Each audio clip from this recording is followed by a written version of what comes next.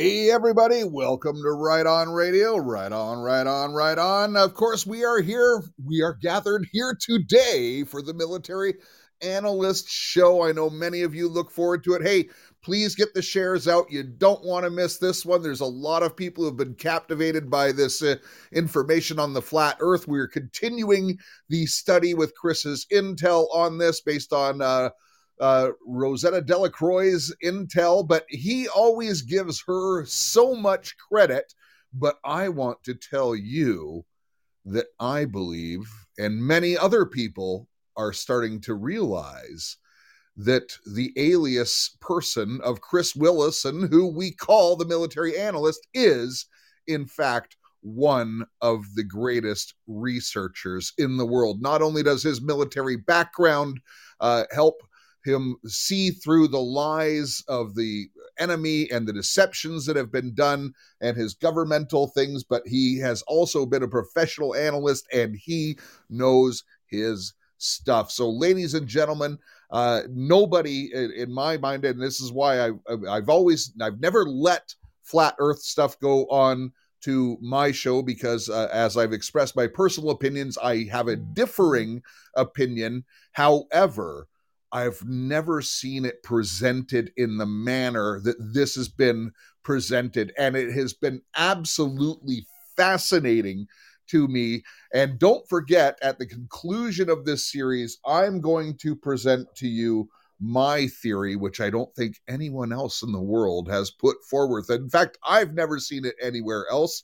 However, I think it will be very intriguing, and perhaps it'll prove just about everything that Chris has said, but also prove the round earthers to be correct. Hey, and just before we bring him on, please remember to support American jobs, support Canadian jobs. Make sure that your supply chain is not broken. And how do you do that? It's from not supporting the cabal that produces all the products that you consume. You know, the stuff that you buy every single month. Did you know that we found a family business that actually can step up and compete against these guys?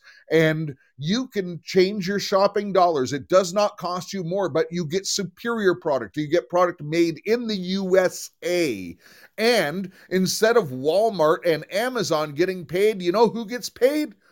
Me and everybody in our community who chooses to participate. And let me tell you, the people in mylibertystand.com community, it has changed some of their lives, and it's actually given me stability. So we're not charging you for any broadcasts or anything like that, but please consider, if you want to change your shopping and stop giving it to the devil and help build our kingdom economy, then just go to mylibertystand.com, sign up, and one of your fellow listeners will contact you and give you about a 15-minute tour. And just remember, when you do sign up and get your appointment, please honor that appointment. They're not professional salespeople or anything like that, and their time is valuable just as yours is. So thank you very much for that. And just one other quick announcement, just because time is fleeting.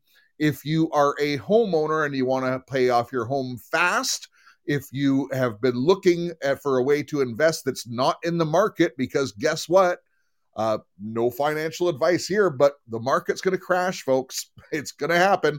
If you have your money tied up in the market, it's a good chance you're going to get screwed unless you're in the cabal and you sell off at the right time, when they all do, which crashes the market.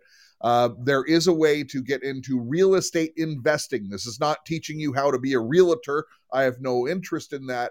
But real estate investing is very, very good right now. And I not only teach you how to do it, but I teach you how to do it using other people's money as well. Yes, you can get into real estate without using your own money. Now, if you are completely broke, if you have a hard time coming up with $100, this course is not for you. I want to say that, because even if you were going to do it using other people's money, you're probably going to need a couple $100 to carry yourself over. Okay, folks? So I want to be very clear about that, but you can go to rightonYou.com and check out the real estate course. I made an informational video. It's not a sales video.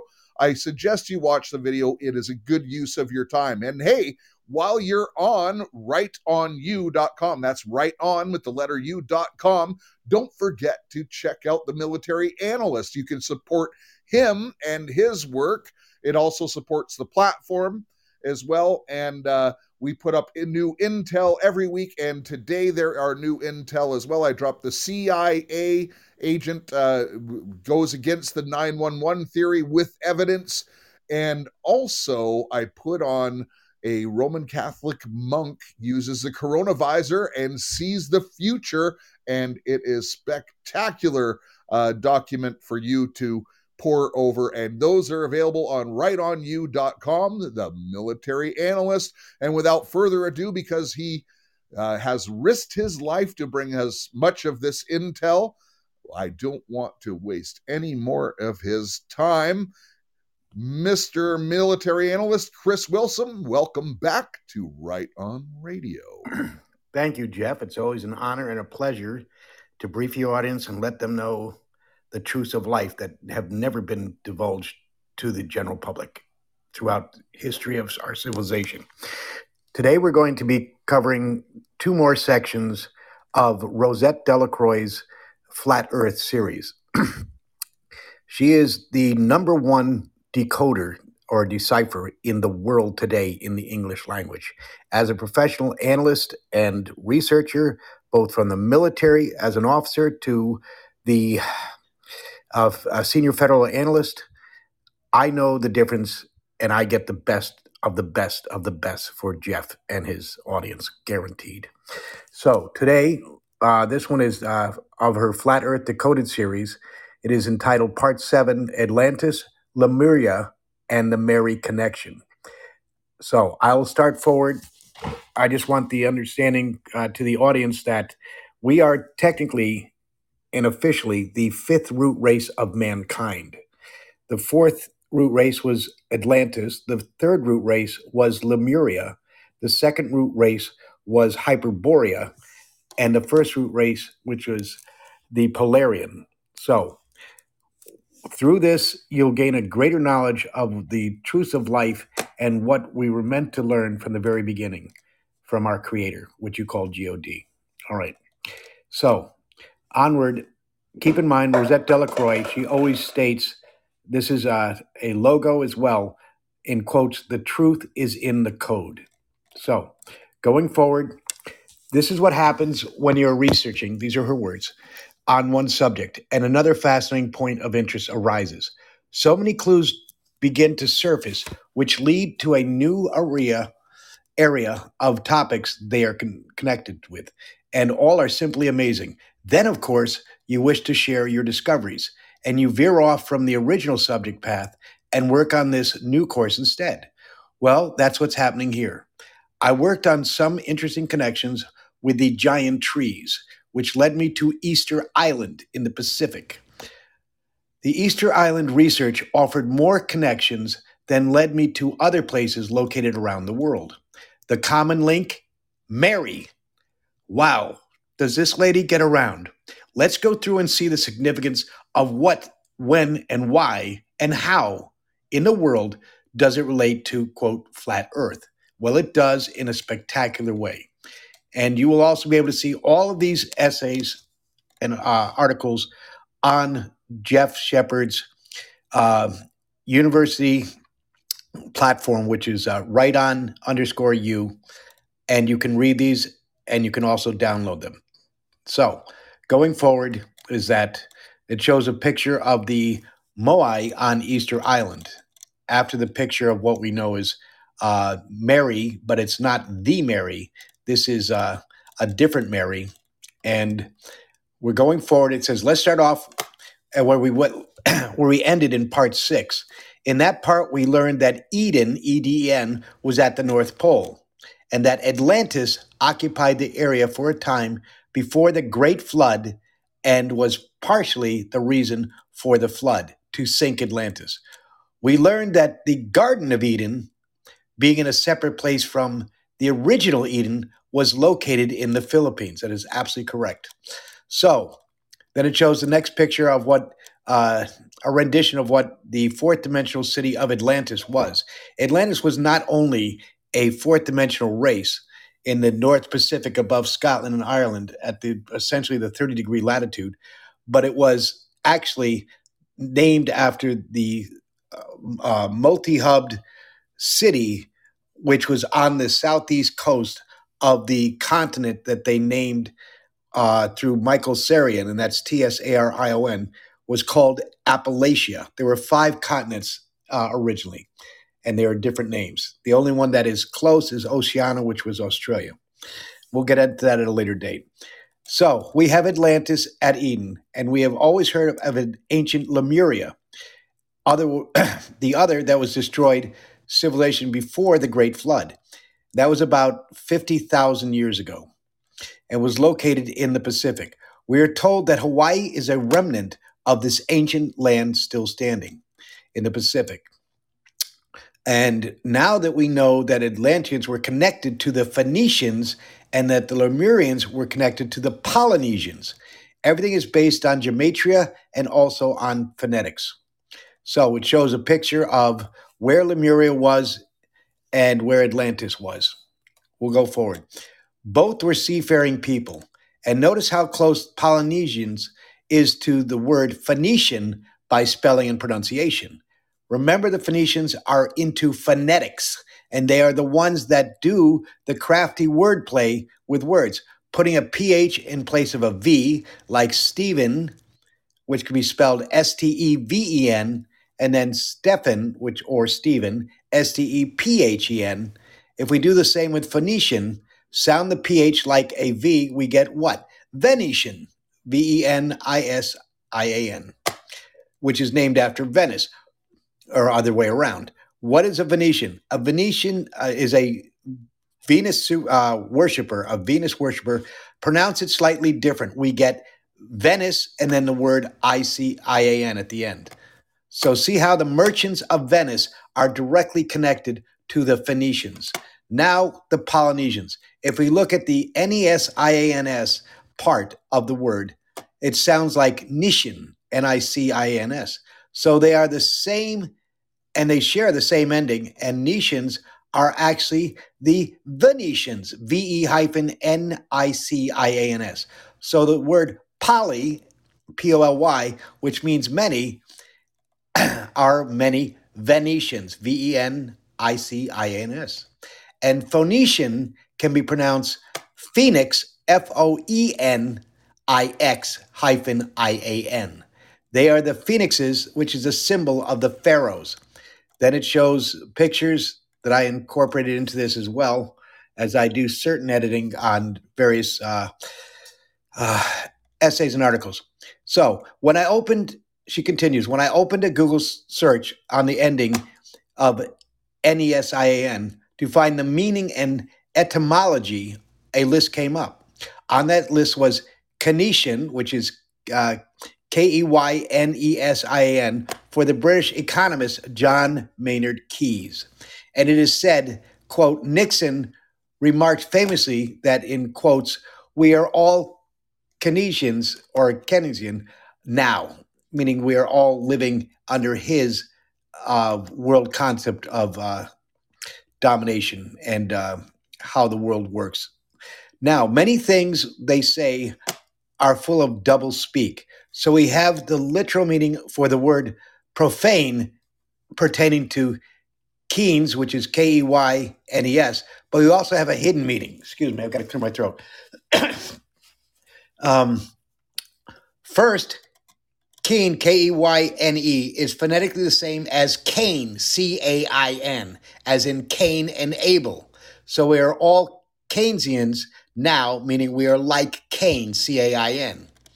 Then we are all the Keynesians, which is Keynesins, now, meaning that we are all like the Phoenicians of Phoe-Nicins.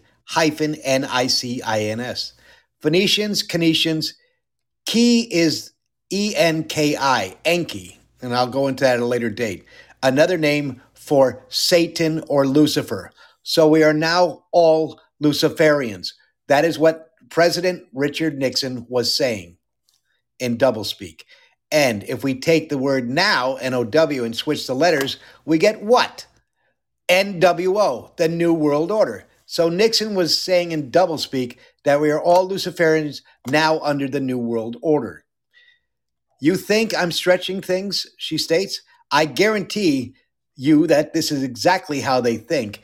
Everything is a ritual and everything is an opportunity to either praise Lucifer or cast a spell on us toward their New World objective, known as the NWO. Ideas shape the course of history. That was stated by John Milton Keynes, K-Y-N-E-S. He knows it is a war of mind. Notice the M, the horns in the photograph that you will see of him being on the photo on the cover of Time magazine. That there are horns stated in the background that are just a light background of his image. And you'll also notice that there is the letter M of the word time for Time magazine directly over his head. Those are meant to be referencing horns. He is wearing a blue tie. The blue tie represents blue bloods, which I've discussed before. He is looking to his left, meaning that he is a follower of the left-hand path. And he has the symbol of the moon eye behind him in the background, which is just scattered for decoration, but everything is based on gematria and that its signs and symbols rule this world, not laws and words. So onward, and then notice that his left ear in this photograph, which you'll see when you go to Jeff's site, that is his left ear is showing.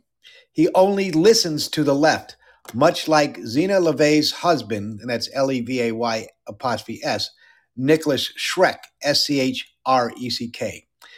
Now, who actually cut off his right ear so he could only hear from the left-hand side? Zena is a daughter of Anton LaVey, the founder of the Church of Satan. And here's Schreck, the next picture, visiting Charles Manson. Now, so we see that the next picture is about the world map showing that Atlantis was an island and Lemuria was an island or possibly a chain of islands. And their influence would reach all of the islands in their area. So it shouldn't be surprising that they're connecting between the islands of the Pacific and their people. If we look at the Philippines, Hawaii, New Zealand, and Rapa Nui, which is R-A-P-A, second word N-U-I, which is the original name for Easter Island in the South Pacific, we see that we are all miles away from one another. The Philippines being further west, New Zealand the furthest south, Hawaii the furthest north, and Easter, now notice in the word Easter Island, you have the word E-A-S-T, is the furthest east. All have common bonds. Now, she states how they got their island names. I find it very interesting that the story that they tell us on how Lemuria got its name is because it had a lot of lemurs, which are a indigenous animal to Madagascar, when in reality, it got its name for Mary, M-A-R-Y. Lemuria, which is L-E, second word M-U-R-I-A, is La Maria, which is L-A-M-A-R-I-A, or, quote, the Mary. Now, that is the true origin of the name. Lemurs are endemic to Madagascar, which is all the way on the other side of the world from the Pacific Islands. It would be completely illogical or ludicrous to name islands in the Pacific after animals that only lived on an island in the Indian Ocean. Then it shows a picture of three lemurs cuddled together. The next is going to go over as a photograph of Madagascar, which is in the southwest region off of Africa and off of South Africa. So we see how they have one story for the profane and the real story for the adepts. Let's look at some others. We mentioned in part 6 how Ophir, O-P-H-I-R, was renamed when the Spanish came to the Philippines, and the Philippines was named in honor of King Philip II of Spain. From the wiki, which is Wikipedia, we learn that Philip II was not only the king of Spain, but of Portugal, Naples, and Sicily. And by the right of his wife, the King of England and Ireland during the marriage to his Queen Mary. Known in Spain as Felipe el Prudente, which is Felipprudente, that is translated into Philip the Prudent. His empire included territories on every continent known to the Europeans, including his namesake, the Philippines. During his reign, Spain reached the height of its influence and power. This is sometimes called, the Golden Age. That expression, the empire on which the sun never sets, was coined during Philip's time to reflect the extent of his domination. And if we look at the word Philippines, we can see how it is two words in one. Philip and the word pines, P-I-N-E-S, and how pines is an anagram for penis, P-E-N-I-S. So Philip is pissing over this land like an alpha dog, making it his own. How do we know? Wait until we look at the flag for more confirmation. Notice that like Keynes, K-E-Y-N-E-S, Philip is looking to his left in the portrait, and only his left ear is showing. Notice, too, that he is wearing a Masonic black and white outfit, meaning uniform and hat. And his face is very grim, but they always look to the left path of life, which is satanic, demonic. We also mentioned that Hawaii and how close its name is to the ancient name for the land of Ophir, O-P-H-I-R, being Havalia, which is H-A-V-I-L-A-H. In Hawaiian, the W is actually pronounced like a V. So Havi, which would be for like Hawaii, you would pronounce it Havia, or Havala, which is H-A-V-I-L-A-H. Very close, so that it would be the true meaning. But what is the meaning for the profane? If we look to the Wikipedia, it tells us that the Hawaiian language quotation, this is in quotes, the Hawaiian language word, which is H-A-W-A-I apostrophe I, is very similar to Proto-Polynesian, which is known as S-A-W-A-I-K-I, with the reconstructed meaning homeland, in quotations. Cognates of Hawaii are found in other Polynesian language, including Maori, which is M-A-O-R-I, which is also H-A-V-A-I-K-I, and it's also R-A-R-O-T-O-N-G-A-N, which is in parentheses known as A-V-A-L-I-K-I. And in Samoan, it's S-A-V-A-I apostrophe I. And according to linguists Pukul and Ebert, and that's P-U-K-U-I, and then Elbert, E-L-B-E-R-T, elsewhere in Polynesia, Hawaii, or a cognate, which is C-O-G-N-A-T, the name of the underworld or the ancestral home, but in Hawaii, the name has no meaning. So in Hawaii, it has no meaning. That's hilarious. Of course it does. It has the name of the land of Noah, N-O-A-H, a very special place indeed. But what would they like us to think it means anyway? They tell us that it's the land of the underworld. Wouldn't that be the opposite of a heavenly place? A place of hell? Underworld? I don't think so. Then she shows pictures of the Hawaii coastline and the mountainous terrain rising from the coast. And then she has, she goes on to say that, do you think one of the biggest telecom companies in China knows the meaning? The company's name is H-U-A-W-E-I, which translates into Hawaii or also into H-A-V-I-L-A-H.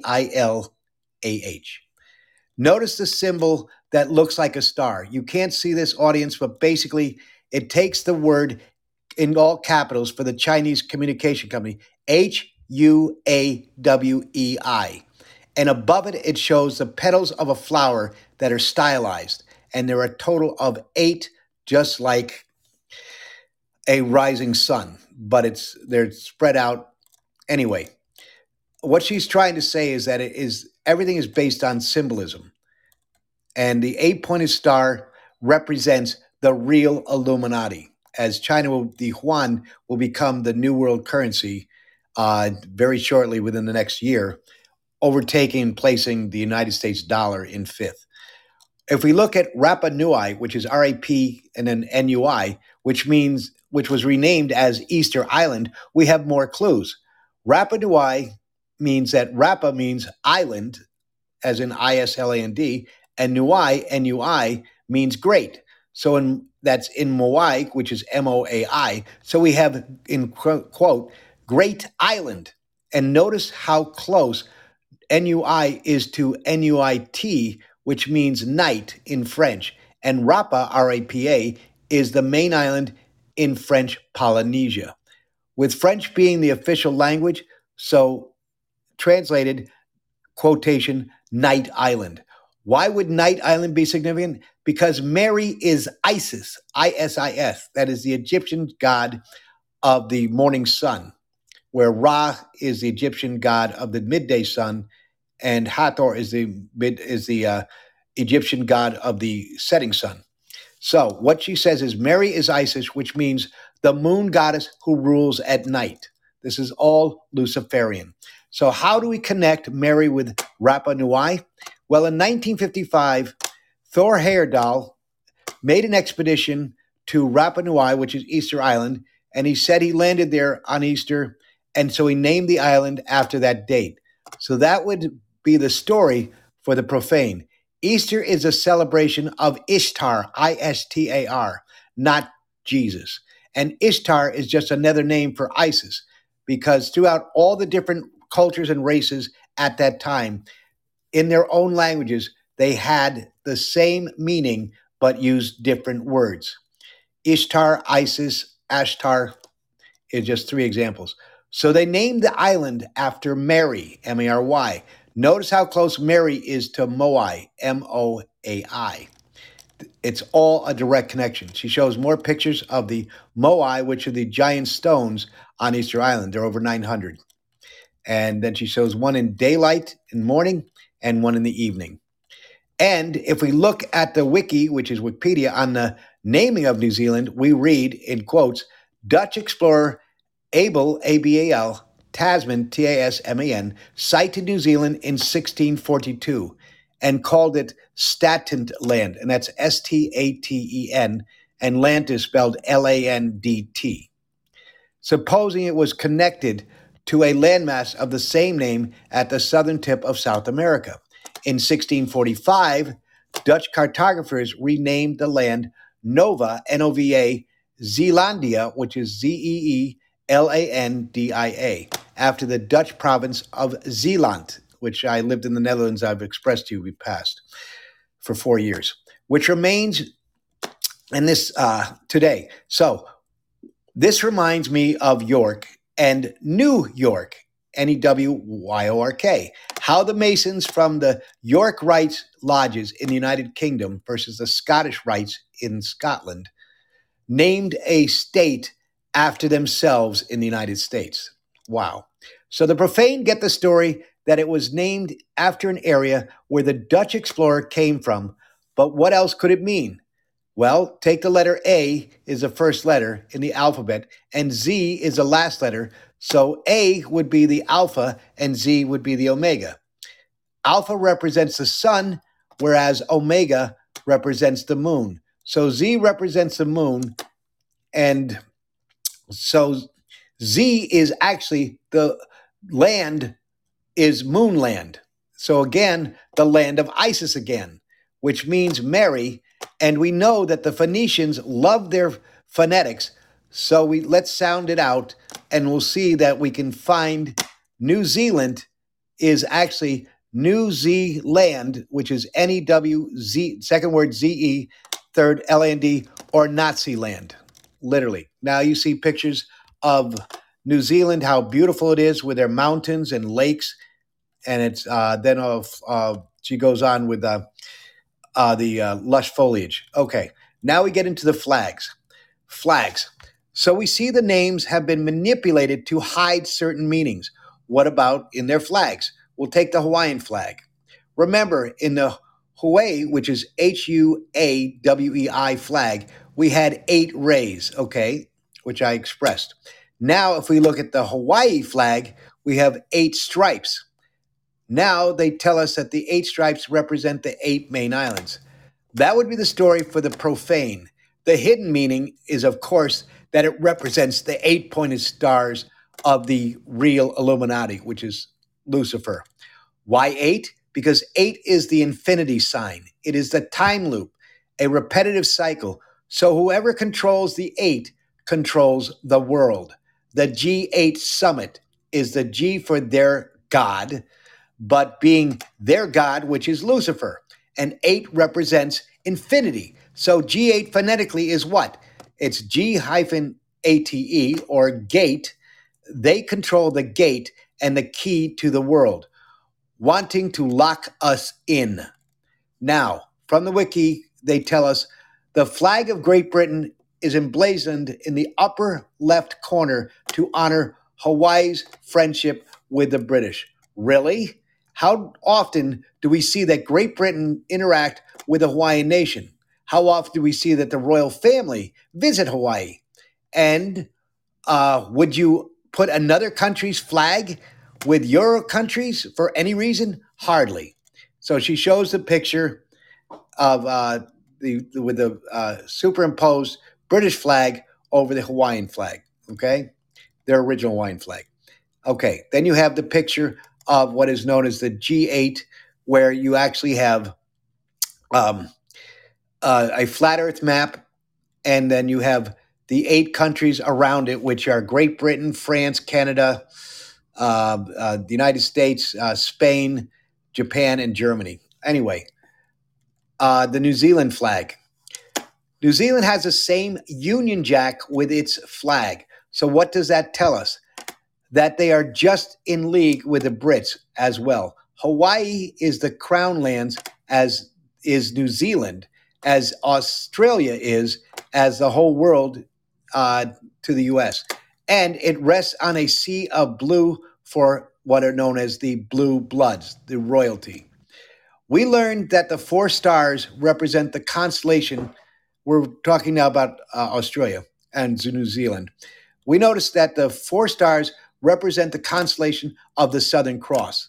The Northern Cross would be the Northern Star with the constellation Polaris.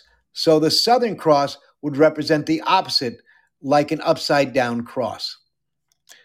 Okay, then we show New Zealand, and then we show a picture of the stargazing, where you see the constellations, like the layout of the Vatican courtyard, with a keyhole and upside down cross, which is the key of Solomon, like the back of the Pope's chair, with another version being the bent cross, like he carries. And we know that the Vatican worships Mary, but it is not the Mary we know. Onward, it shows a picture, an overhead view, an aerial view of the Vatican. It is truly a keyhole, and that is the key of Solomon, which I figured out over 25 years ago. Onward, it shows a picture of the bent cross and that the Pope's hat. Okay, now we talk about Rapa Nui flag. This is Easter Island. The flag of Easter Island, or Mary Island, is known as Remiro, which is Reimiro, first flown in the 13th century. A Remiro is a decorative crescent-shaped pectoral ornament and once worn by the women of Easter Island. The name comes from Rapa Nui, and the REI meaning stem, okay, or prow, and the Miro, MIRO, means boat.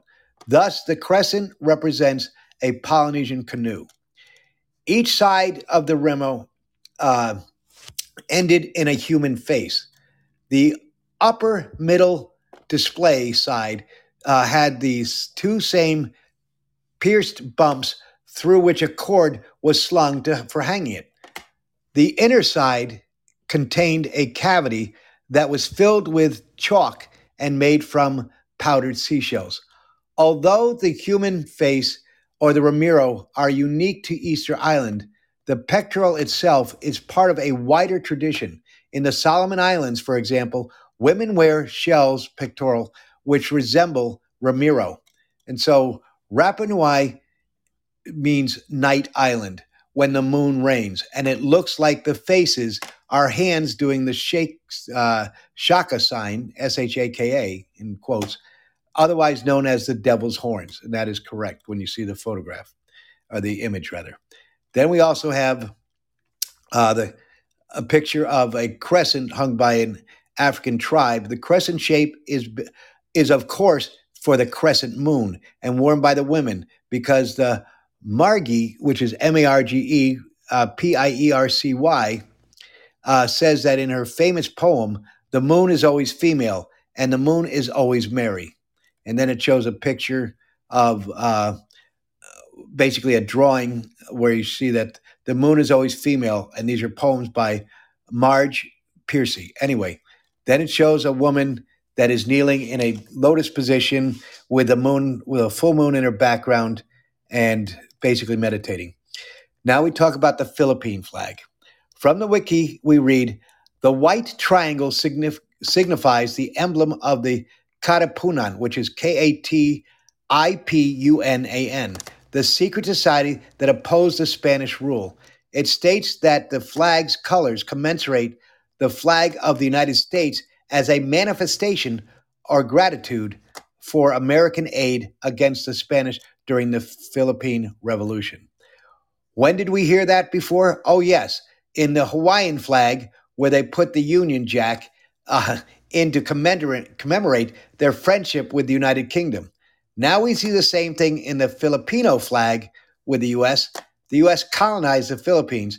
They were the landlords, the controllers, and hardly would a free country put their landlords in their flag, only if the landlord was still in control. The original design of the flag adopted is a mythical sun with a face influenced by Latin American republics, stating Argentina.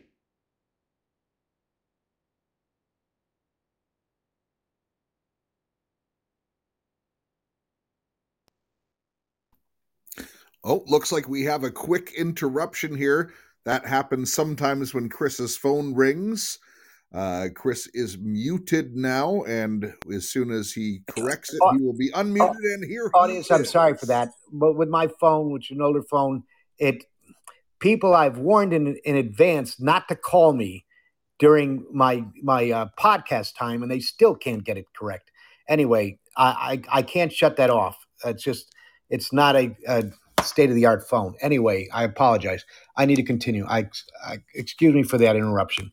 Hopefully he'll remember, because I'll basically level him tonight when he comes over to visit. Anyway, he knows I have a podcast now. Okay, onward. So let's go forward.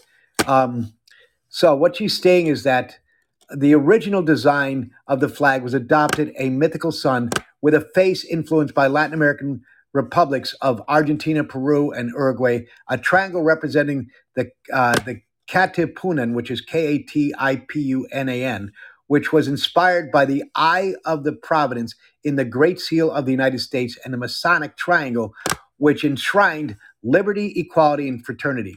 The 3 stars are said to represent the 3 main islands and the sun, with 8 rays representing the 8 provinces that were in a state of rebellion in 1896. But we know already it is a Masonic flag because they just told us. So what do the 3 stars and the sun really mean?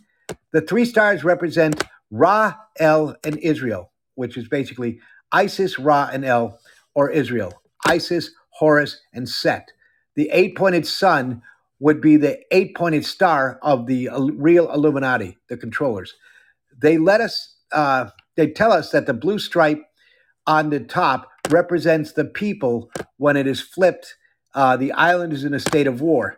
But again, what the Masonic meaning is that the blue bloods are in charge. That's why you have the blue on the top in the Philippines. They're the top, ruling over the red bloods, which are the people of Christ, that is us. And a quick note, the Masonics, meaning the Masons, were not against the Spanish blue bloods.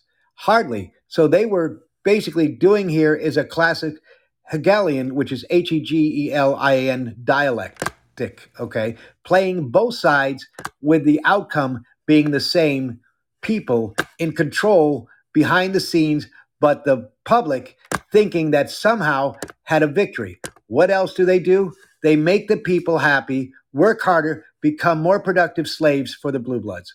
So that's a picture of you have the Philippines flag, which has got a sun with eight rays. You have blue at the top, and then you have three gold stars around the sun in a triangle, the triangle is facing horizontally, pointing into the flag, and then you have the red below it. So if we look at the Katipunan flag, we see that the KKK and the K is really 11 in numerology. So just like the Masonic founders of the KKK, which was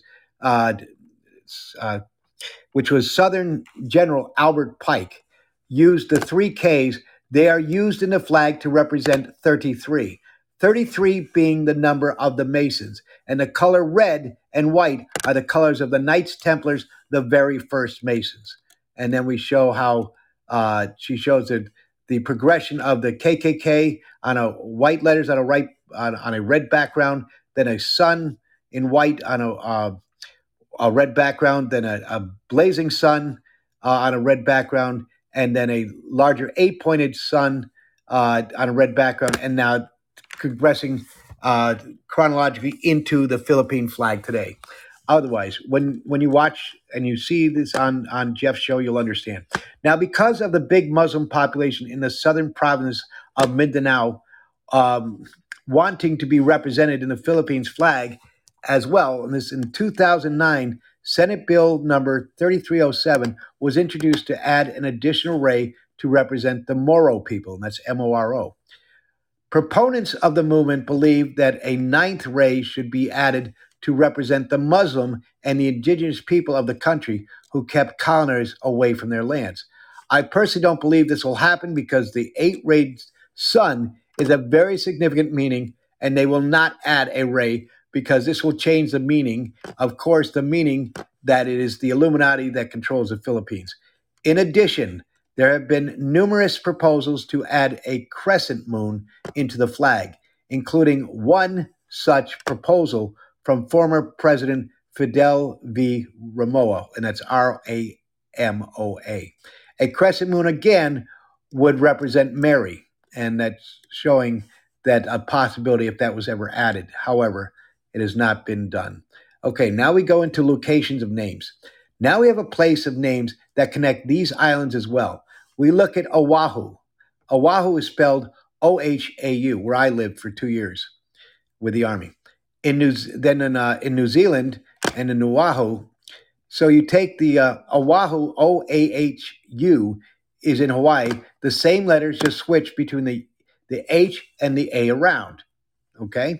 Now, what is interesting, adding Oahu, that it is known as the gathering place, and we find that Luzon, L-U-Z-O-N, the main island of the Philippines chain, is also known as a gathering place as well.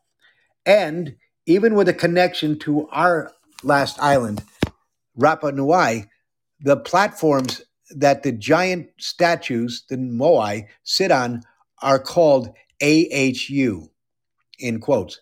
That's capital A, capital H, capital U. So Ahu, Oahu, and Oahu, meaning you have O-A-U-H-U, and then you have O-H-A-U. So a reversal of the H and the A. And then it shows a picture of the Moai in Easter Island, or Rapa Nui is its original name. Now we look at the people. Now let's take a look at the people of these islands and see how they are connected. The people of Lemuria, and there is a connection with Atlantis.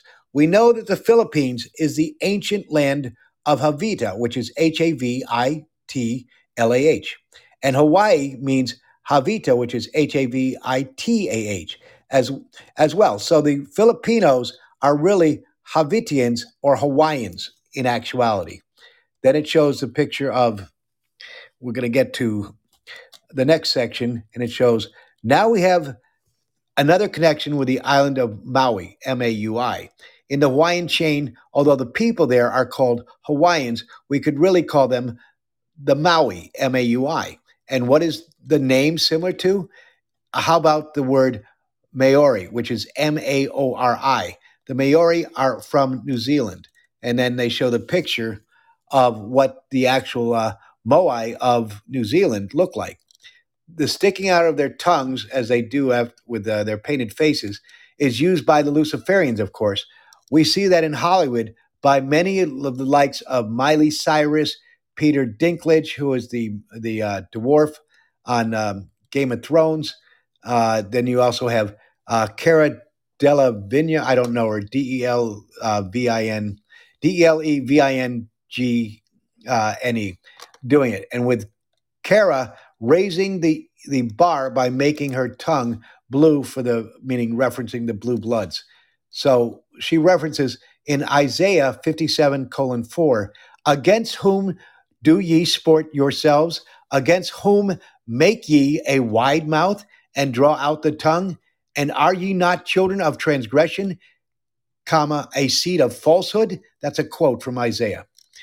And then it shows the pictures of those three individuals mentioned, how they're imitating and mocking Christ. Now, and they have the main character, which is known as the Moai, Maui, which is done in the Disney film Mona, which is Moana. So we have the Maui and the Maori, but we also have the Moai. The Moai are the people of Rapa Nui, which is Easter Island. And then it shows pictures of those. Do we have a people in the Philippines with a similar name? Yes. Yes, we do. We have the Moro people, that's Moro, which makes the Muslim population in the Philippines.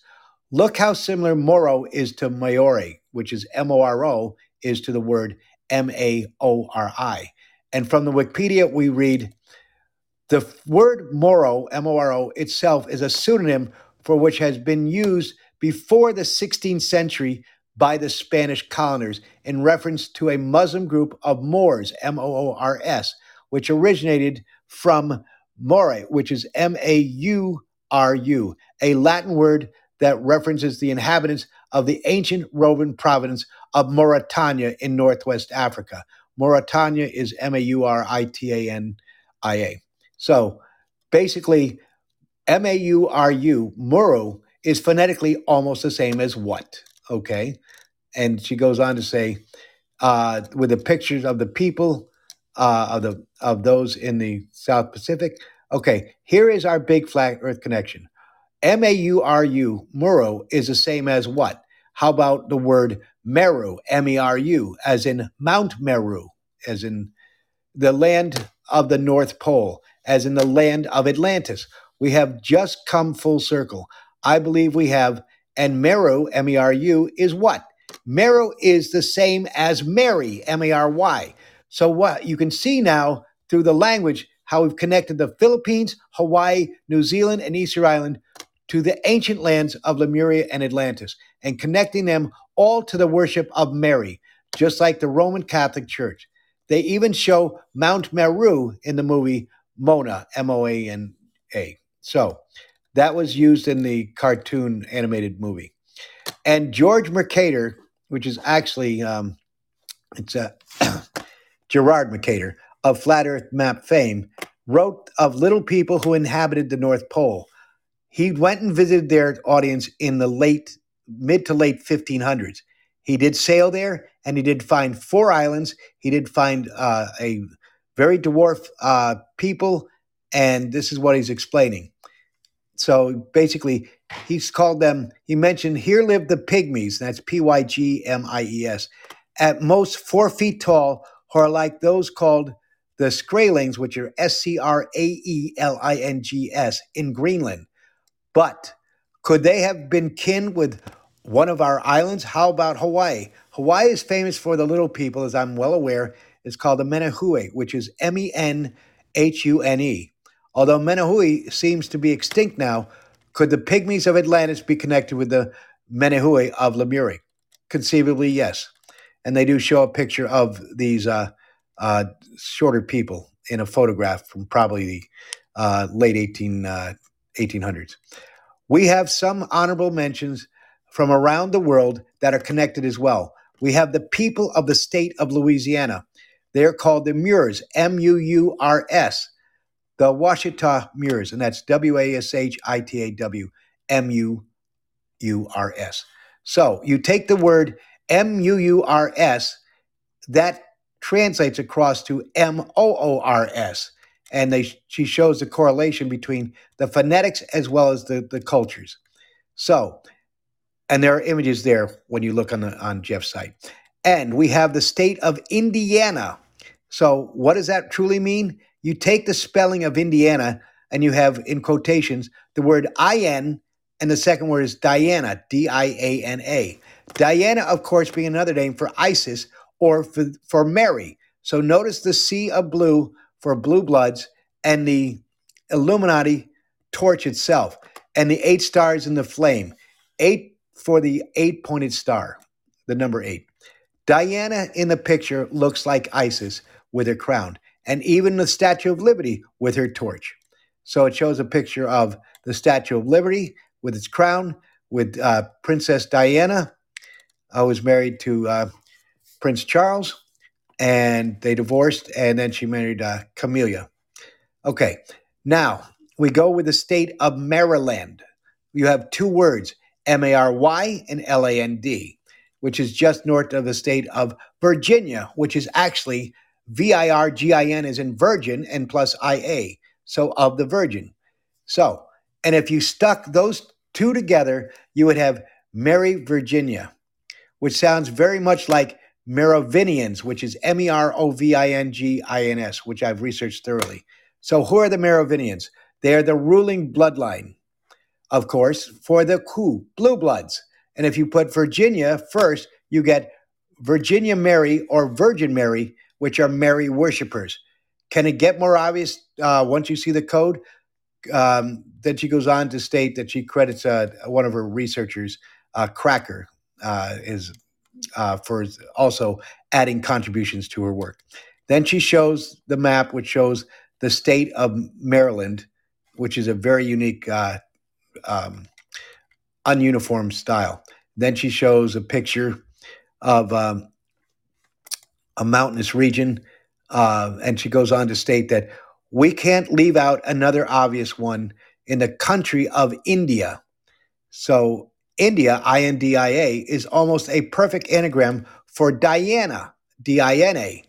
Check out the screenshot from the Minions. That was a movie, I believe, by Disney, Minions.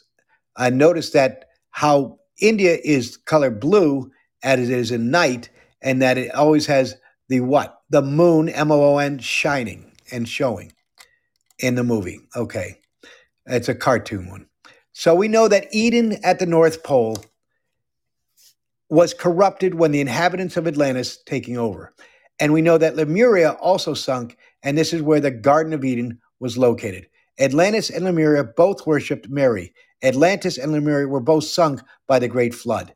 Mary standing on the moon. Did you notice how close Moor is to word moon? And then she shows a picture of the Virgin Mary and with a crescent moon beneath it. She's showing what has happened through religion and even through governments and politics, how they distorted the truth for mankind. And this is where I'm revealing the coveted truths of life. So it has further pictures on, and then it goes down to where is it a coincidence that the former President George H. Bush lived in Matamoros, which is Mata, then capital Moros, on the Texas-Mexican border town for a long time, with his father, also known as former President George W. Bush, owning the Texas Commerce Bank in that town. And we also look at the meaning of Mata, which is Mata, and we have what? Bush, as in George Bush, and we also know that Moros, Moros, which is known for Moor or Moors. So Matamoros means the bush of the Moors. So the Bush are actually Moorish, and Moors hate Christians. And mata is the noun. And if we look at the verb matar, M-A-T-I-R, it means to kill. Wow, so much in a name, and it is not even good, but we experience and expected what will come to their family name. And then it shows the border crossing between Mexico and the United States. And it says that in closing, and if we look at another George, the Georgia Guidestones, we have another Moore/Mary connection. Well, we know that the Georgia Guidestones are called the U.S. Stonehenge. But do you know that there is another Stonehenge in the United States? Yes, I do. And it was in the state of Washington in 1929, and it's called the Mary Hill Stonehenge, or Mary Hill, Maryhill. For many again, and this is just down from the Columbia River. Now, Columbia, Colombia, is another name for ISIS, another name for Mary, of course. And you can see the picture there. We aren't saying that all these people are bad, except maybe for the Bushes, but we are saying that many worship Mary unknowingly. Many have been deceived by the influence of the Jesuits, and that's spelled Jesuits, who have fooled scores of thousands and millions of people all around the world. What we are trying to point out here is that their influence has tricked people of faith, good people. We hope by expanding the truth that they will see what has been done and can make their own decisions based on this new information as to what is true and what is good. We are at the time of greatest deception, though through all knowledge should be revealed. So then it goes on to state that she also has what I respect about her being not only the number one alternative historian in deciphering decoding works, but she does her presentations in two formats. One is that she does a actual video, and the other one is where she does a regular page and posts the script with the photos. So the people have the choice of actually watching a video or reading through and scrolling down. I prefer reading better than the actual watching the script. Okay, that's the end of part one. So it's also listed in Flat Earth, and she states that you can see her YouTube version. This was produced way back in when I found it in, I believe it was, let me double check, it was October 1st, 2017. So it's been a good almost 5 years from now. However, her work is still unprecedented, and she is exceptional by every means. What I want to do now is continue on. Jeff, did you want to make any comments before we start part 8, rather? I do. Thank you very much, Chris, for the opportunity. First of all, I just want to say that people are sending gifts to you. They've been sending claps, 100%, all kinds of things. And we have a super chat, and my promise has always been to the audience to read the super chat. And this one comes from Katie7, and she simply states, enjoying the podcast. And Chris, I did mention as well that there is a possibility, because I know that the other one isn't quite as long, that there may be an opportunity for people to ask questions at the end if we have time. If we don't, we will certainly do it at the end of this series. So, please be sure to write down any questions or anything like that. And even if you type them in, I can read them. Super chat, for sure they get on the air. And occasionally we are able to take calls as well. And thank you for sending the love, and thank you for sending the coffee to Scraps and Selah and everyone else. TN Mountain Lady, who we also know is now Alana, and everyone who's been sending all the gifts and things like that. It really does help the podcast, gets our algorithm up. I haven't been pushing it too hard this month, because I did take a couple weeks off.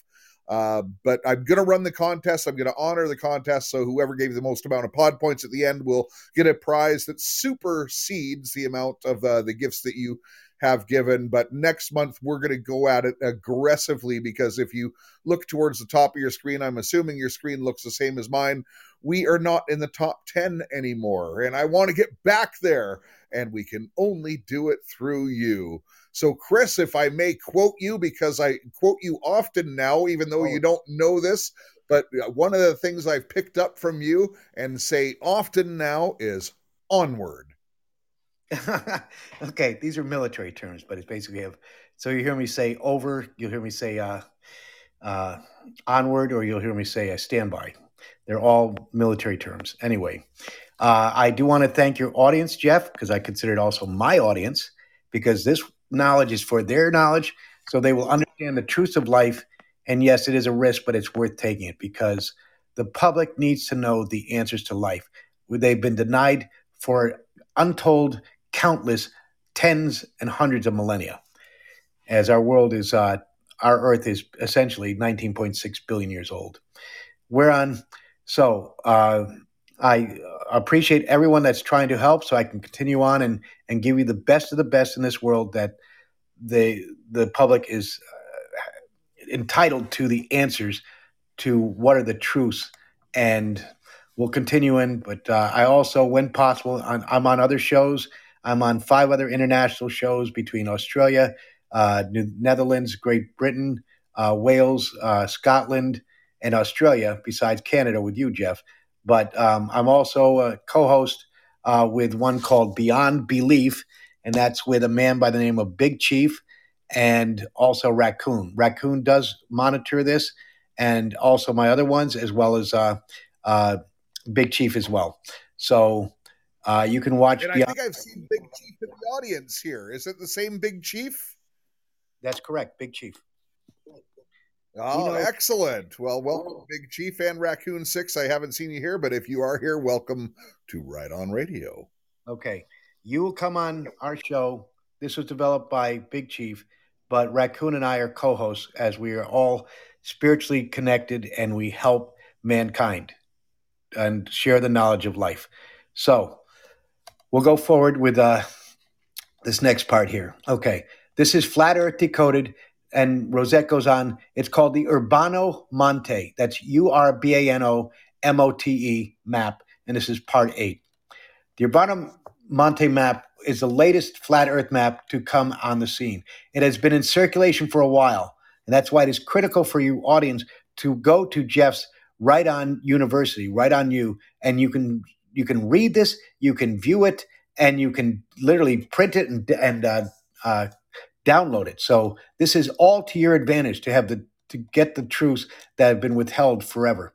So she continues on and states that that this is the first time that all the pieces were assembled as a map maker intended, in a 10-foot, what is called a planisphere, PLANISPHERE, and it is such an amazing map. I love how he drew it and resembles a flower. The outer rim looks like petals, and they are. You'll see this in a way. So, and the area of the North Pole resembles a flower as well. If we remove the star in the center, it looks like this, and it shows a map with the land at the North Pole, and you can see it. And this image is from the War of Roses, which is from the House of Lancaster. There were 2 houses, and they're all has to do with gematria and phonetics. So what is also depicted is in a painting in the Great Hall at Winchester Castle portraying King Arthur. Notice that Arthur is in the middle. He holds the 13th position. The one in the center is the one represented by the red rose. The 12 red rose, I get tongue-tied, 12 red rays to coincide with the 12 knights, okay, of King Arthur. And it shows that picture there. So, Winchester Castle is a medieval building in Hampshire, England. It was founded in 1067, and for over 100 years, it was a seat of government of the Norman kings, Norman. Beginning in 1222, Henry III was born at Winchester Castle, aided and added by the Great Hall, built to a double cube design. So it's not a single, it's a double cube, measuring 110 feet by 55 feet by 55 feet. And when added together, you have 110 plus 55 equals 220. Now remember that Christ's number, gematria, is number 22. Now, notice how it was built in the year 1222 and how they love to triple the twos also. Like in the 2022 date for the blackout depicted in Blade Runner 2024. It shows the caption of the movie. And even though the flat earth plane with the red rose is in the middle, the series The Magicians, Magicins. And here is Quentin, Quentin, the main character of the series, before the administration of the school with a map behind him showing the King Arthur map. And then it goes on to state another photograph from the movie. And here is the actual painting hanging in Winchester. Notice that the white rose is inside the red rose. That's very important. The red rose represents Christ and King Arthur. The white rose represents the Luciferians. Okay, so you need to understand that, audience. So she states, controlling the red rose, just like in the Tudor rose, and that's Tudor, controlling both the left and the right. So it's a white rose inside of a red rose. It's showing who is controlling what. Just like in the Pope, represented in the Hierophant card, and that's Hierophant card, blue inner yet red outer, controlling both the left and the right. Red is the public face, acting as if they are Christian, but the blue reveals the truth because they are the followers of Lucifer. And then we have the Roman numeral 5, which is represented in numeric 5. But remember, the letter V is also the 22nd letter, so we have the 22 again in the Hierophant card, in what you think of the tarot cards. While white inner, red outer, blue inner, red outer, just like they showed in the latest school shooting with Nicholas de Jesus Cruz, or of Jesus of the Cross in that movie. But the public face, the red shirt, when they are Luciferian blue shirts underneath his underwear.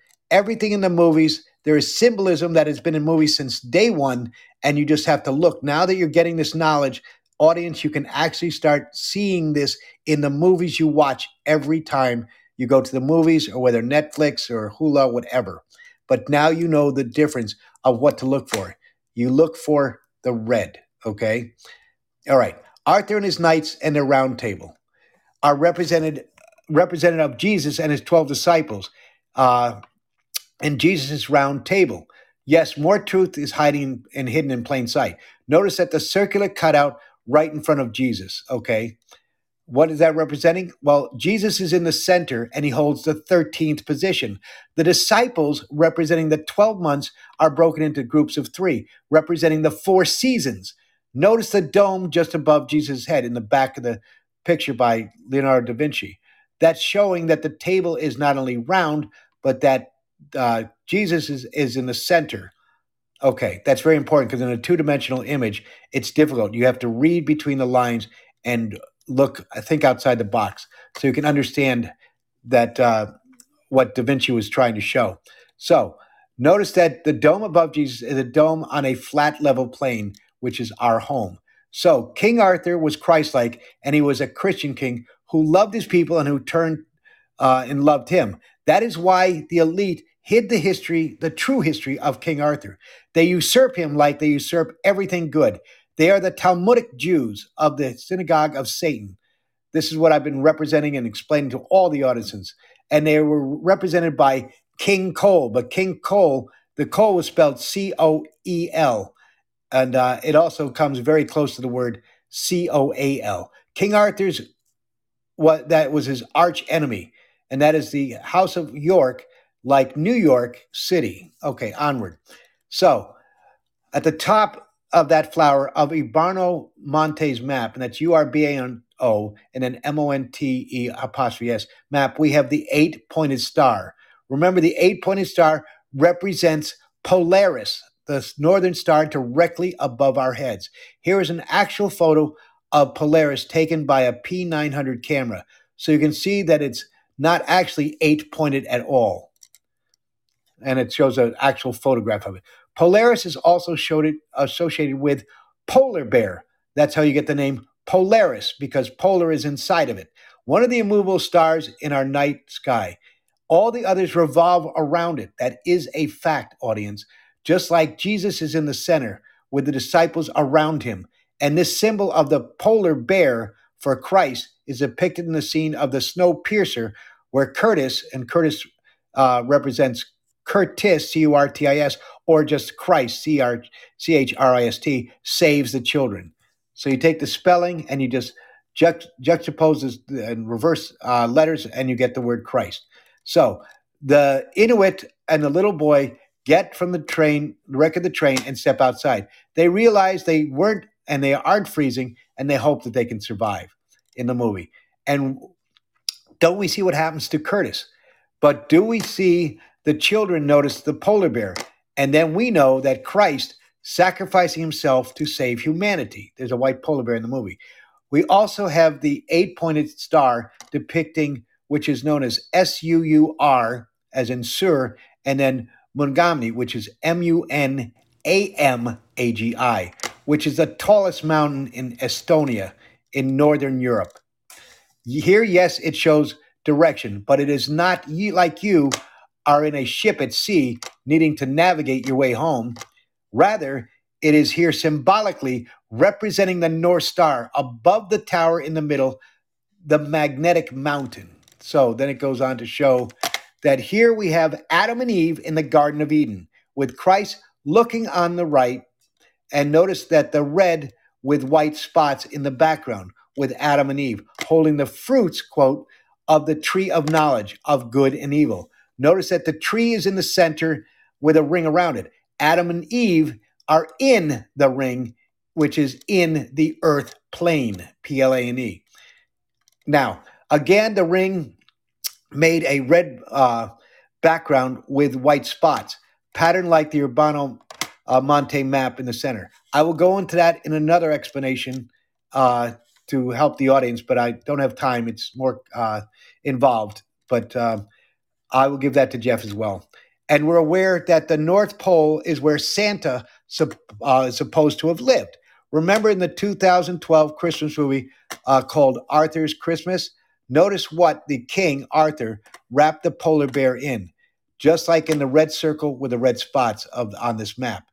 And Arthur's Christmas is an animated film, but the polar bear was wrapped in red and white, and I'll explain that another time. The red circle with the white spots.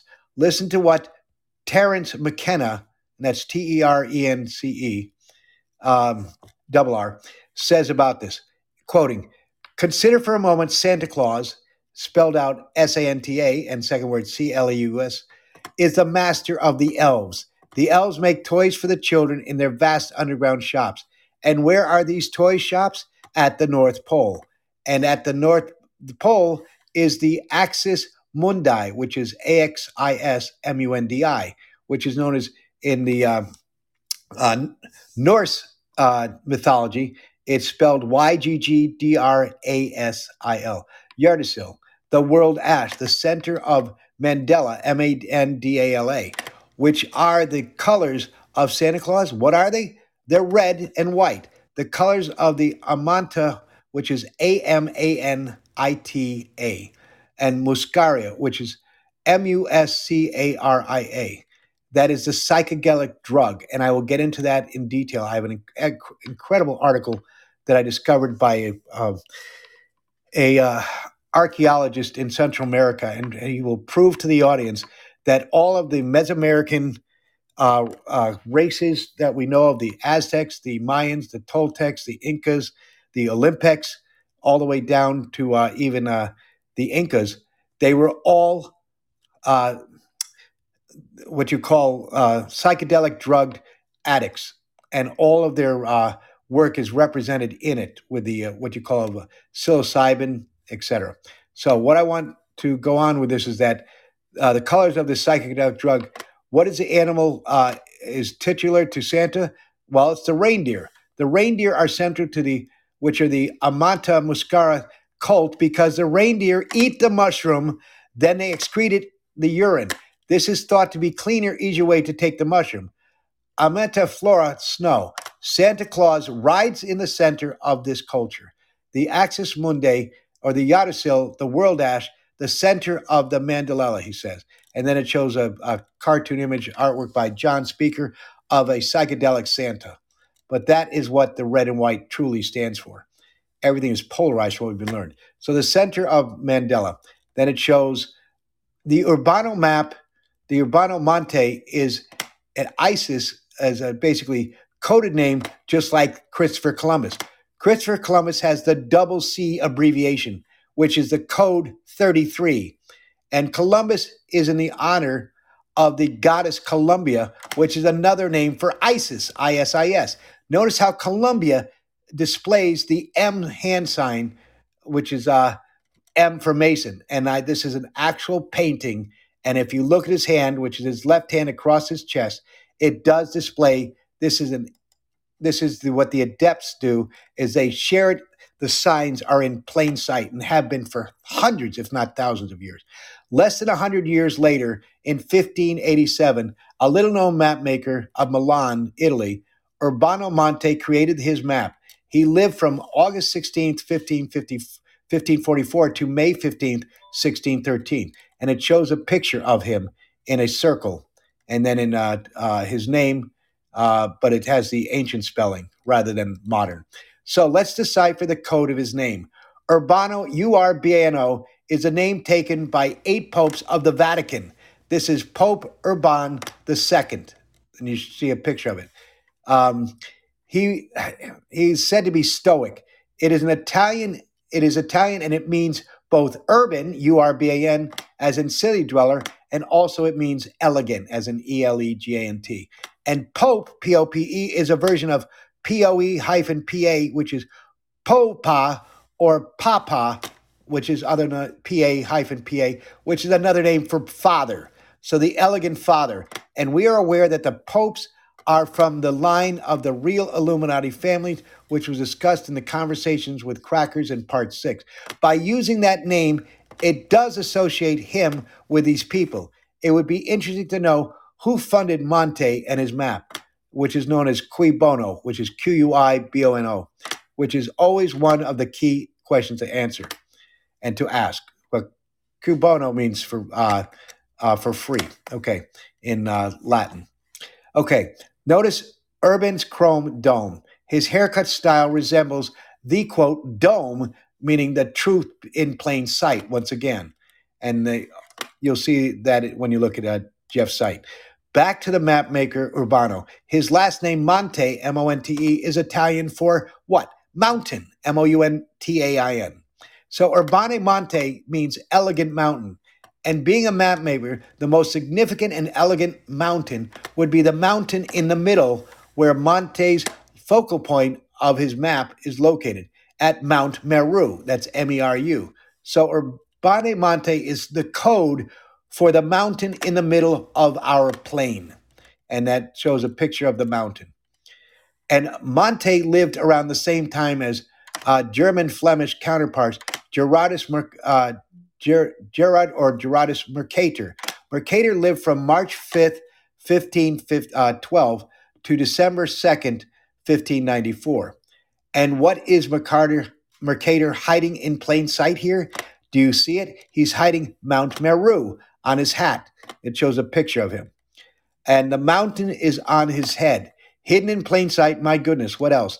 It shows a actual, like a sketching, a drawing, a picture of him with a special type of hat with a big beard, but he is one of very few, less than 20, that have actually gone to the North Pole, seen that there is land there is a mountain, and there is fresh water coming out. She states it flows in. I know that it's the opposite, that actually flows from inner earth out. Okay, looking at his sleeves, there are 2 mountains as well, which are 2 pillars, and the middle pillar being Urbano Monte is what she's stating. And this is Gerard Mercator.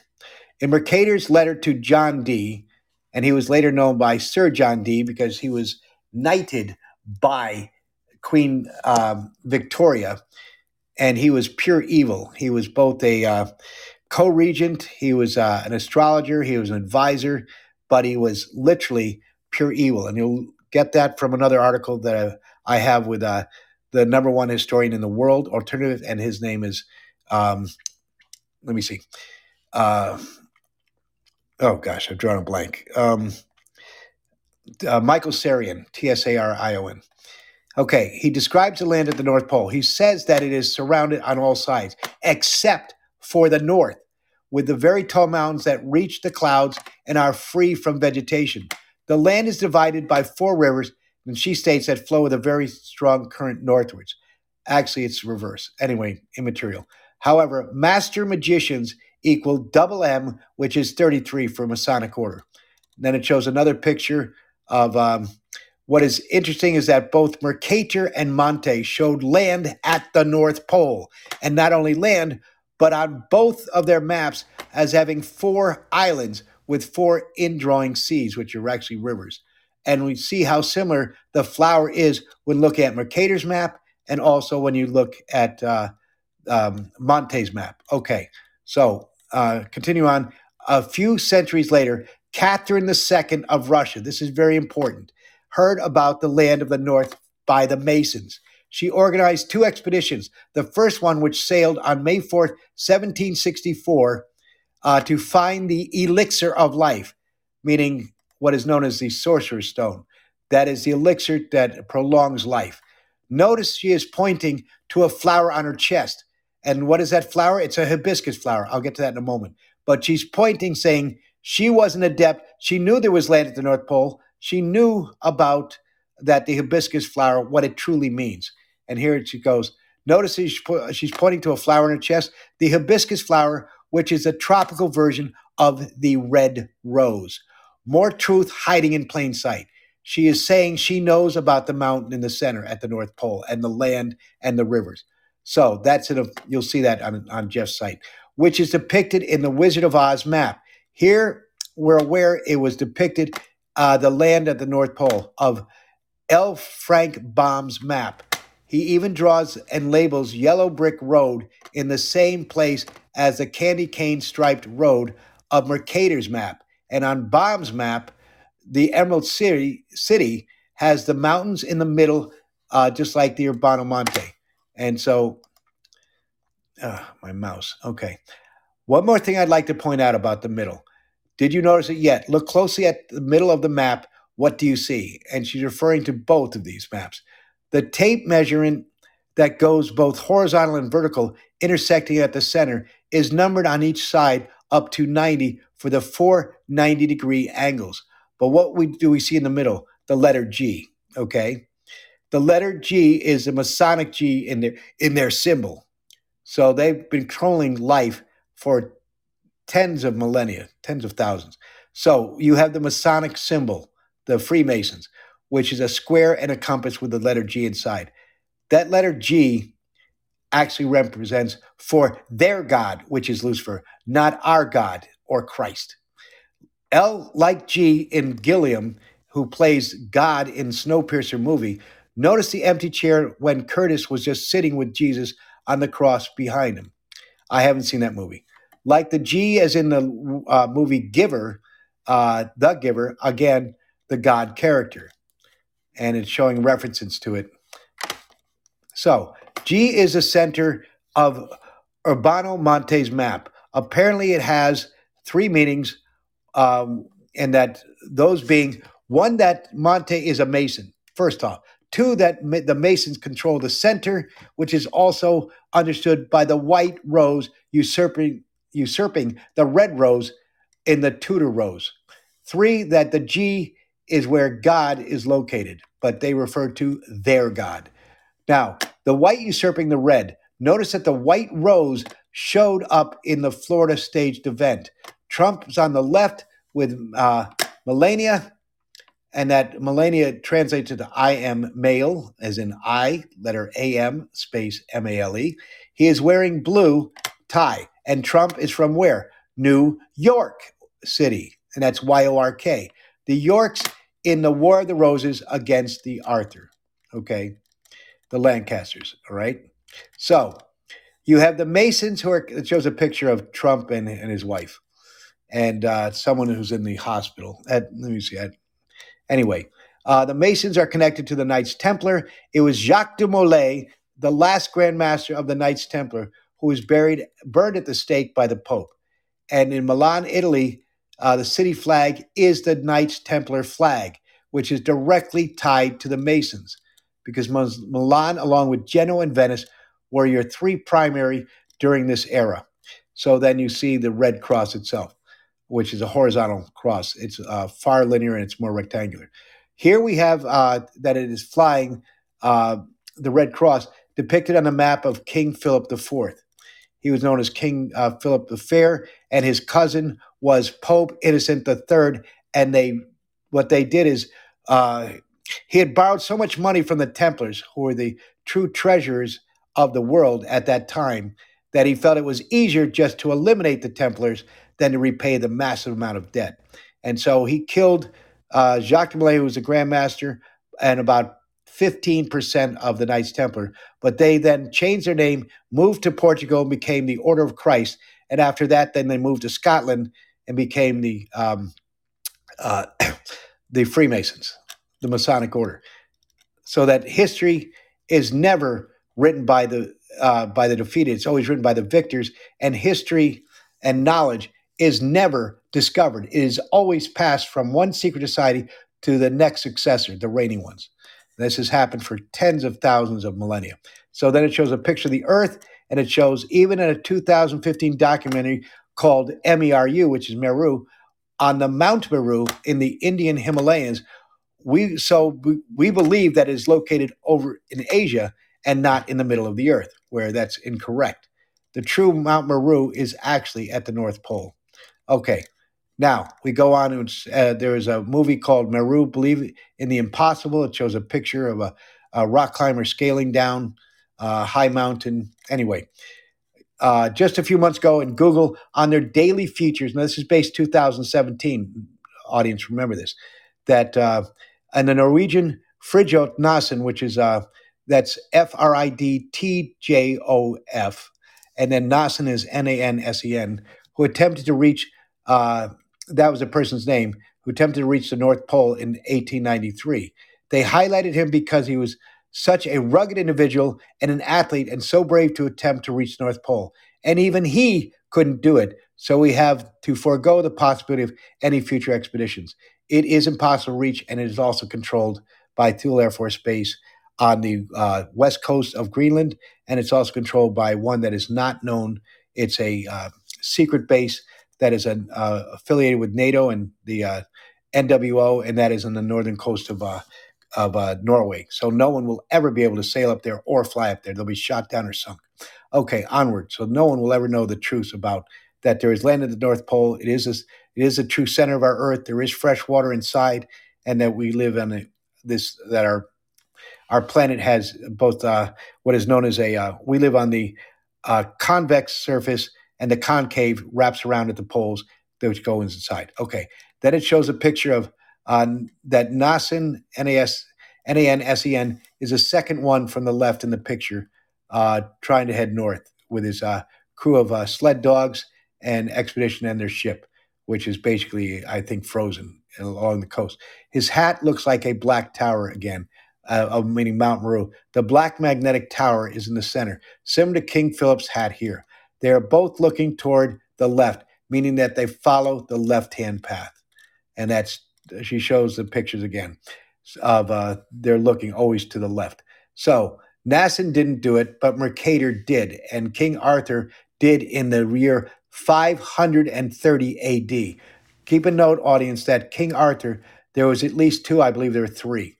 One was 300 AD, and that one was killed in a war in where Yugoslavia is now. And the second King Arthur was the one that we know, which is in 559 AD. He was killed in the state of Kentucky. They had already made it to the East Coast, and this was done going centuries back, so that Columbus was the very last person to the States, and he wasn't looking for a shortcut route to the Indies. He knew exactly where he was going. Okay, onward. And approximately 60 years earlier, in the 1830s, Olaf Jensen wrote about his trip there with his father. This one I have read. It is called The Smoky God. And Willis George Emerson tells the supposed story of, it's not supposed, it is fact, Olaf Jansen and his father, who sailed their little fishing boat from Stockholm, Sweden to the North Pole, where they entered into the indrawing seas, where they went inside and they met and befriended a race of giants. They lived there for 2 years, and then when they left, they came out, and the point is that there was fresh water. They stayed, and the giants, and you can see pictures in this. Jeff has all my images, whereby they were literally 12 to 14 feet tall. They were docile, they were helpful, and they experienced lived there for 2 years. When they left to go back home to tell about this inner world that the father drowned on the way home, he went and told the authorities, and they locked him up in prison. When he was released from prison, he then escaped to the United States. He lived somewhere around, I believe it was Iowa, and he wrote the book, The Smoky God. It is absolutely worth reading. You can read it online like I did. Anyway, that is a person's name that I mentioned, so that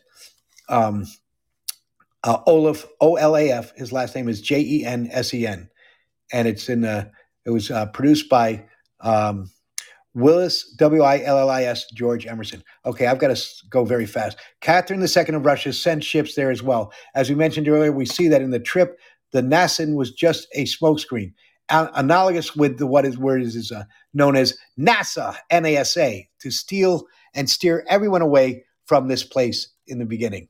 So even the fabricated story of the Titanic sinking was probably intended to instill the people's mind in the terror. The Titanic did sink, but there is much more reason. There were 3 Illuminati on board the ship, and one was Macy, and I forgot the other 2, but the point is that was rigged, and that was intended to take out the 2 that would not go along with this aspect of the New World Order.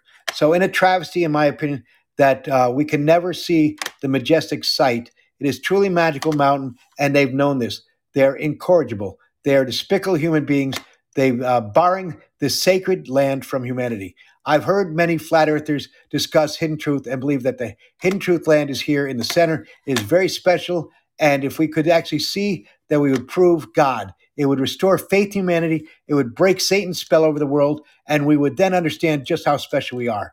It is a fascinating that cartographer Urbano Monte identified exactly 8 rulers on this map, the lines, the 8 again for the 8-pointed star, and which is usurped by the Ulip, meaning those as being the blue bloods. And he shows the actual images of the 8 blue bloods.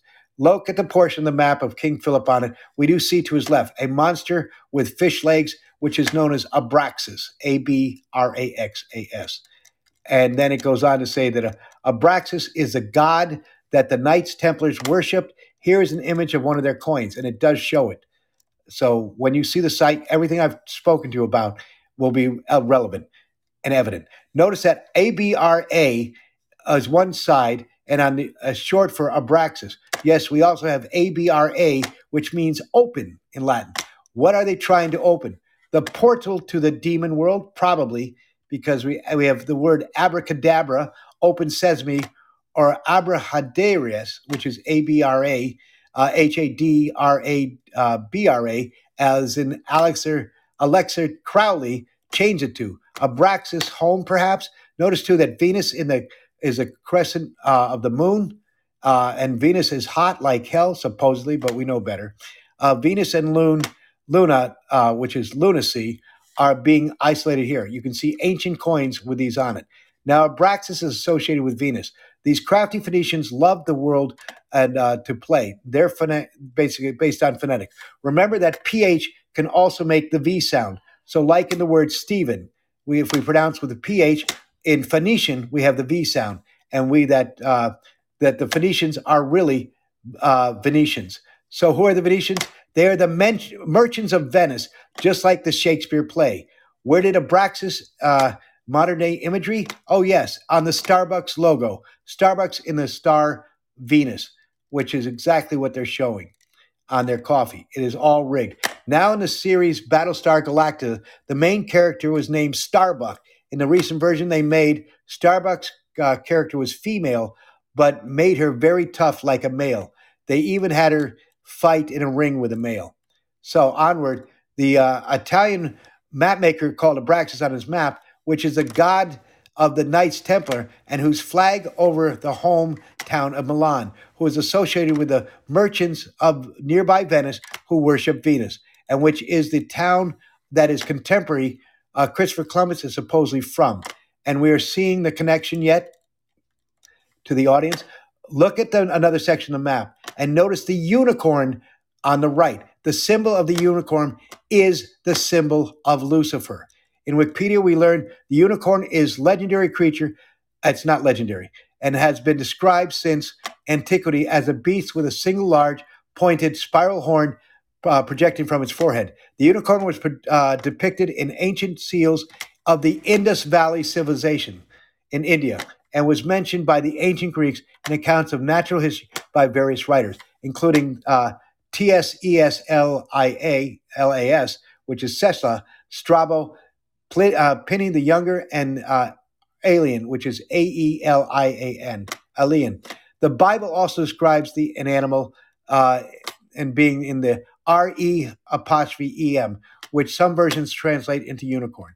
Then it shows the map, and at the bottom here we go. In European folklore, the unicorn is most often depicted as a white horse-like or goat-like animal with a long horn and cloven hoofs, and sometimes a goat's beard. In the Middle Ages and Renaissance, it was commonly described as extremely wild woodland creature and a symbol of purity, grace, and could only be captured by a virgin. And it shows a picture of a unicorn. Depicted here on the lap of the Virgin Mary, which is Mary who the Catholics worship under the Universal Church. And notice UNI is another, the capital UNI is another name for Lucifer, what they call in Universal Church, and is a counterpart Isis. Remember, in alchemy, to reach enlightenment, it is called Iosis, which is Iosis. So then it shows a picture of the Virgin Mary with a unicorn on her lap. But we have absolutely been betrayed and misled. Notice that the king standing on the rose in the center, holding the scepter and a ball which represents both spiral and temporal power, like the Queen of England does, and the Pope does. And Philip of Swabia, which was February-March of 1177 to 21 June of 1208, was a prince of the house of, which is known as Hohenstaufen, which is Hohenstaufen, which is, and the king of Germany. He knew the secret. Then you have the red rose, and when looking at the section, which is in southern Argentina, we see giants depicted. And Antarctica is very close, so it's almost touching the land points. Giants are the children of the Nephilim. The elite who ruled our world today is there more to truth to the legends of giants inhabiting this region. Absolutely. The Patagons, which are Patagones, or Patagonian giants, are a race of people who first began to appear in early European accounts of the little-known then region coastline of Patagonia, which is Patagonia. They supposedly lived and exceeded at least double the normal human height, some accounts giving them to 12 to 15 feet. And Magellan did go there. He did bring one on board and was bringing it back to Europe. However, the giant died and did not make it. But Magellan is one of the first that actually not only saw but met them. They were docile. They were not dangerous. And they, unfortunately, they were exploited. Tales of these people would take a hold over European concepts over the region for some 250 years. So 12 to 15 feet in height, which is in line with the King Og, which of Bashan, it's Basan, in the Book of Giants at 13 feet. I do believe giants were roughly twice the size of human man, not necessarily bigger like some claim. And then it showed the King Og's bed next to a 6-foot-tall man. In 1520, some 60-odd years before the Monte and Mercator, Ferdinand Magellan sailed to the remote region of Argentina known as Patagonia. Then it shows a picture of the giants. It is here, written in his journal by Antonio Pigafetta, which is Pigafetta, that Magellan came upon giants in the book Magellan's Voyage, a narrative account of the first circumnavigation. We read of Pigafetta's account of meeting giants. And it quotes, "When he was before us, he began to marvel and to be afraid, and he raised one finger upward, believing that came from heaven. And he was so tall that the tallest of us only came up to his waist, and they had a big booming voice." And he shows a drawing that was made at that time. Of that island, Magellan and had his men give the giant food, drink, and made the mistake of showing him a mirror. And in quotes, it goes, "Wherein the giant seeing himself was greatly terrified," wrote Pigafetta, "leaping backward so that the three of the four of us men were laid to the ground. But once things were calmed down, the explorers proceeded to make contact with the rest of the tribe, hunting with them, and even building a house to store their provisions while on shore." So you know that Magellan not only went around Patagonia, Argentina, but he also stayed there and met with giants. After several weeks with the tribe, Magellan hit upon the scheme. He'd kidnap two of them and take them back to Spain to prove that he discovered giants. Then he quotes from the Pigafetta, but was a cunning this was a cunning trick, for otherwise the giants would have had trouble with some of our men. Magellan gave them all a manner of metal goods to fool them, mirrors, scissors, belts, and they wouldn't mind at all when he snapped cuffs and chains on their legs. Whereas these giants took great pleasure in seeing these features, and but did not know that what had been done to them, and they were grieved when they could not uh, separate them from their hands and knees, ankles, and their mitts already were full of other trinkets. Magellan, though, lost his evidence during the long haul back to Spain. The giants did not survive, rather, but what Magellan and Pigafetta did bring back was a tale and the new name of the land of the giants, Patagonia, the etymology of which still is unclear, but with a local assumption, it translates into land of the big feet, quote, due to the pata, meaning foot in Spanish. So there are very interesting connections with the Urbano Monte map, and it shows more pictures. And basically, one picture I find amusing in this image is placing Urbanto's map onto a globe. That is not what he intended. He made all the pieces integrated so that they assembled into one large flat circular map. He wanted the map posted onto a vertical board attached by the center so that people could rotate it and see it all the details of the region. He had never intended it for it to be pasted onto a sphere or a ball. After Nicholas Copernicus had published the heliocentric map model in 1543, most of the world still viewed the Earth as flat. Here it is in Google version. You can check it out in the compelling complete map of the sections and the secondary material before. So I have the highlights on this, and people can just copy the highlights and look at these maps. And lastly, to look at our outer rim, it is the land of Antarctica. Notice that it is not covered in ice before. If we look at Samuel Rowenbotham's book, which is Rowbothams book, which is Zetetic, Zetetic Astronomy, Earth is not a globe, that Rowenbotham cites Voyage to the South regarding Vasco da Gama's trip in the late 1400s to the Southern Ocean abutting Antarctica. He writes, in quote, the whole terminates in fog and darkness, where snow and driving hail, piercing sleet and blustering winds, howling storms, madly mounting waves, clashing icebergs, and almost always constant. The waves rise like mountains in height. Ships are heaved up to the clouds and apparently precipitated by circling whirlpools to the bed of the ocean. The winds are piercing cold and so boisterous that the pilot's voice can seldom be heard, whilst a dismal sound is almost continual darkness and greatly to the danger. So, in closing, we see a difference from what Rowenbotham cited in 1888 about the 1497 version as the Antarctic region as hostile and swarming with icebergs. And Montes, which is Monte Urbano's map, depicted a circular land mass free of ice. Mercator's full projection map already shows the inconsistency from Montes in that he has Antarctica covered with ice as a separate continent, not a ring like on today's ball Earth map. More study is needed into this subject, and if and when the Antarctic region was free from ice. Until next time, take care. And then she posted in both her YouTube and her Flat Earth. All this is available to the audience through Jeff's site. Jeff, continue. I've finished the article. Over. Well, thank you very much, Chris. Well, this one blew my mind. Well, and what I want to stress to the audience is what you're learning from these particular articles is how to decode.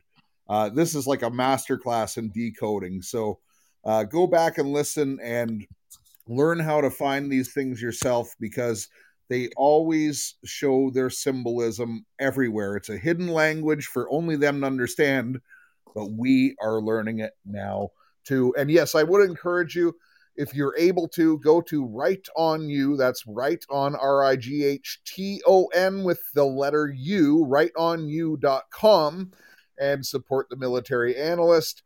Chris, we always appreciate you. Thank you kindly. And Chris, a little bit later this afternoon, I'm going to give you a call, if that's okay, just because I thought of something that will improve the listener experience and make this show even better. So stay tuned for that, audience. And listen, if you're listening to this as a replay, please remember that we do this live every Wednesday, 1 p.m. Eastern Standard Time, and you're really missing a lot of the experience by not being in the chat. And if you were in the chat today, you would have learned about the beginnings of an expedition, perhaps, which was quite fascinating of a topic. I want to thank everyone here for joining us. Tune in next time. Of course, Right On Radio will have a regular show on all of our platforms. Tomorrow at 7 p.m. Eastern, we do shows every Tuesday, Thursday at 7 p.m., and then we do a ministry show Sunday at 10 a.m., and we are currently studying the book of Acts. So thank you again once for joining me. Thank you to the Military Analyst for your hard work and for really picking up the pace there. That was, man, you have motor mouth function beyond belief. You can really roll it out, Chris. Thank you for that. You're gifted in that way. And until next time, remember, love your God, love your family, love your neighbor as yourself, and make a difference in your community. Over and out, Jeff.